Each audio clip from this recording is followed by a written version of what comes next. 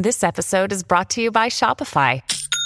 Forget the frustration of picking commerce platforms when you switch your business to Shopify, the global commerce platform that supercharges your selling wherever you sell. With Shopify, you'll harness the same intuitive features, trusted apps, and powerful analytics used by the world's leading brands. Sign up today for your $1 per month trial period at shopify.com/tech, all lowercase. That's shopify.com/tech.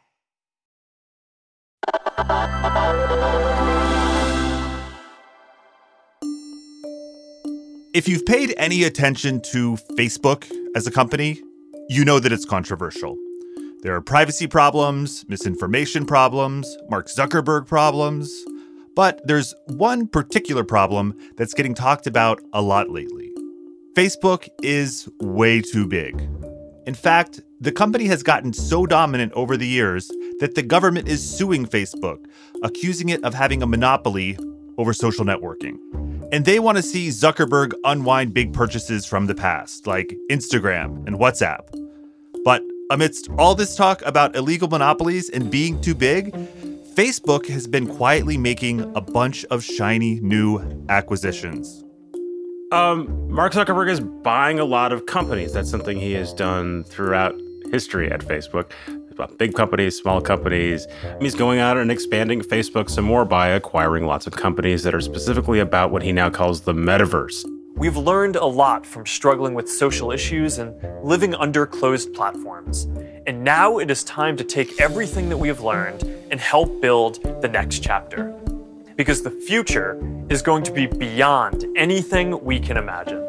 Mark Zuckerberg made a big splashy public announcement, said we're changing the name of Facebook. It's no longer Facebook, it's Meta.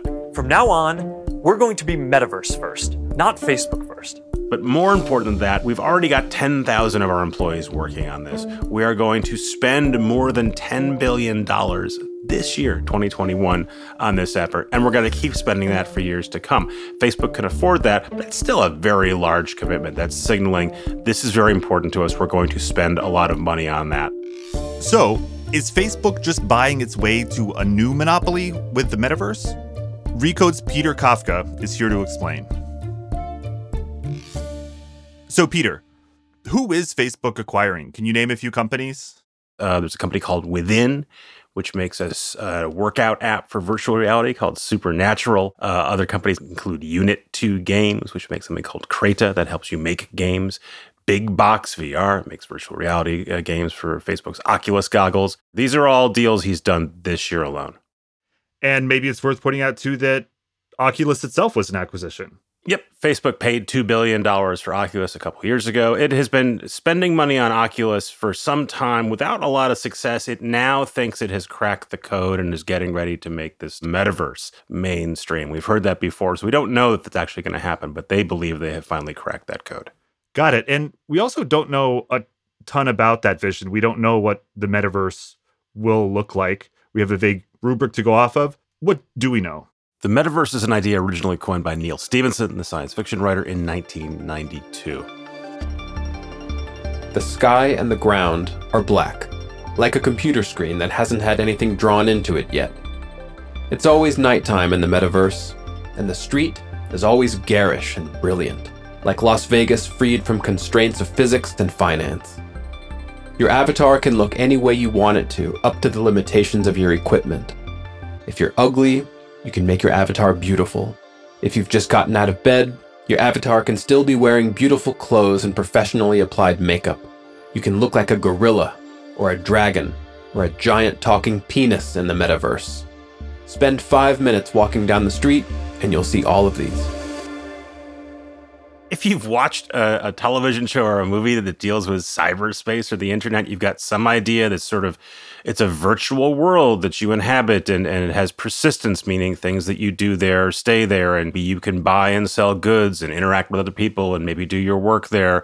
Some people think this is really good. Some people think this is a dystopian future. It sort of depends on which science fiction movie or TV show you're watching. I think maybe the optimistic one would be Ready Player One. Maybe the super pessimistic one might be The Matrix. Yeah, but I mean, I'd point out that Ready Player One, they inhabit this metaverse and their actual reality is terrible and dystopian. So I don't think that's particularly positive either. There's probably somewhere in between. You could also argue there's a version of the metaverse we're using right now, which is that you and I are interacting via the internet. We're seeing each other in real time.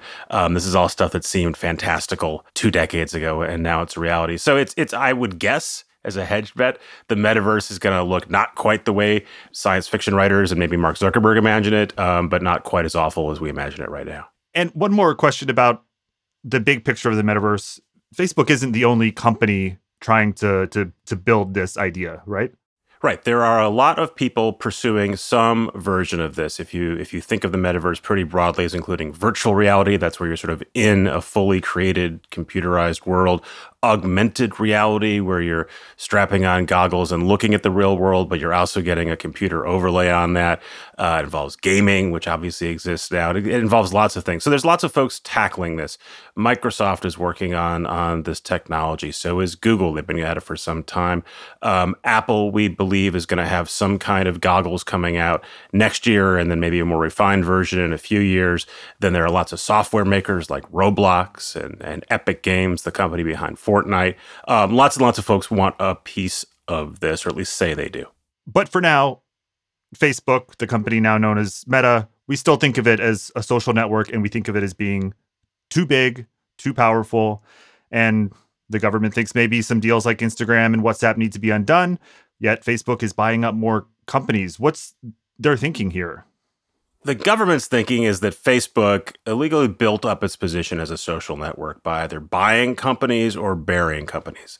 They would either acquire the company they thought would be a threat, and that's like an Instagram, or they would crush them. And they're going back and saying deals that we approved, that the government approved back in 2012, in the case of Instagram, 2014 in the case of WhatsApp, we were mistaken. We shouldn't have allowed those deals. We'd like to basically unwind them. We want Facebook to sort of get rid of those companies, make them separate companies. The Commission's requested relief includes unwinding Facebook's prior acquisitions of Instagram and WhatsApp and barring Facebook from engaging in additional anti-competitive practices that have helped it dominate the personal social networking market.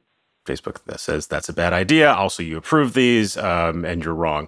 That said, Facebook has slowed or maybe even stopped acquisitions in social networking. And I won't say this out loud, but tacitly, that's an acknowledgement that they're not going to mess with the government while they're being sued for an antitrust suit involving social networking.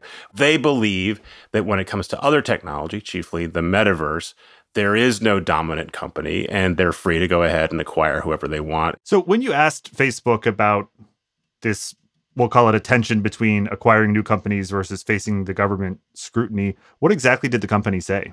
They say, look, we have a lot of competition. We cannot build the metaverse alone. I'm quoting them right now. Collaboration with developers, creators, and experts will be critical. And this part is also crucial. As we invest in the metaverse, we know that we face fierce competition from companies like Microsoft, Google, Apple, Snap, Sony, Roblox, Epic, and many others at every step of this journey. So the translation there is, we can't possibly have a monopoly. Look at all these other big companies we're competing with. Well, where has the FTC been during all of these more recent transition, and what has the agency been focused on? So the FTC has this lawsuit they filed against Facebook. They filed it last December in 2020. A federal judge threw that case out this summer and said, you really haven't proven that Facebook is a monopoly. Try again. The government has tried again. They've amended their complaint and refiled that. So that suit is ongoing.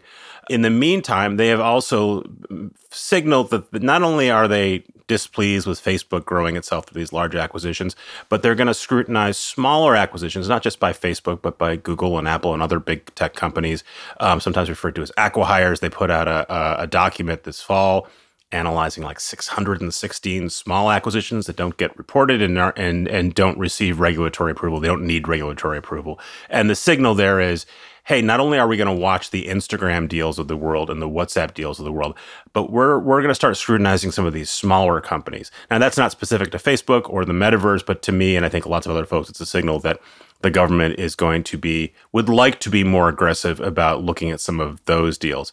I did ask them specifically about Facebook's VR and metaverse acquisitions, and they did not respond to me. I don't think that's unusual. I don't think they're talking to a lot of folks right now because they're suing Facebook. Is there anything stopping the government from just stepping in and saying, hey, Facebook, you have to slow down or take a pause on these acquisitions? There really isn't law on the books that says we're going to prevent you from growing dominant in an industry that doesn't yet exist or that you don't yet have dominance in. We can go back and say you've become too dominant. We want to stop this. But since the metaverse doesn't really exist, most people think it's pretty hard to prevent Facebook from buying its way into the metaverse. The government is considering bills that would really hamstring Facebook and other big tech companies' abilities to do acquisitions, period. But even those laws are focused on preventing them from growing in areas they've already established dominance in. Even if some of those bills pass, Facebook would say, okay, we're not going to buy any more social networking companies, but we can still build the metaverse, right? I mean, the metaverse doesn't exist and we have all this competition. So, Peter, what's stopping Facebook, now known as Meta, from just buying its way to a whole new monopoly? Instead of social media, it would be the metaverse. I don't know that there is, and I'm not sure that there should be. It's one of the tricky questions, I think, about antitrust regulation and scrutiny in general, which is how do you regulate a thing that doesn't exist yet is kind of the core of it. Sort of by definition, technology is always advancing, and sort of by definition, regulation and laws are always addressing things that have happened or are happening now. And by definition, they're almost always kind of slow moving. They're always kind of fighting the last war. So if Facebook is right, if everyone is right that the metaverse is our future, it would certainly be terrifying if one company was the dominant way we access that future. I don't think anybody wants that. We would all like different ways to access that future. And when I've talked to legislators and regulators about how are you going to handle regulating stuff that's coming up now and or in the future, I don't really get a great answer from them. I don't think there is a great answer. And, for that matter, I'm not sure that I want the government telling private companies not to go ahead and build things or buy things or experiment with things. I'd like them to be involved in regulating it to some degree, but I'm not sure I want them preventing it. I think that's the real tension here.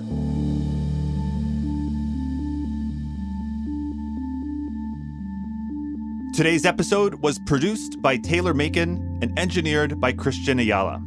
I'm Adam Clark Estes, and this is Recode Daily. Thanks for listening.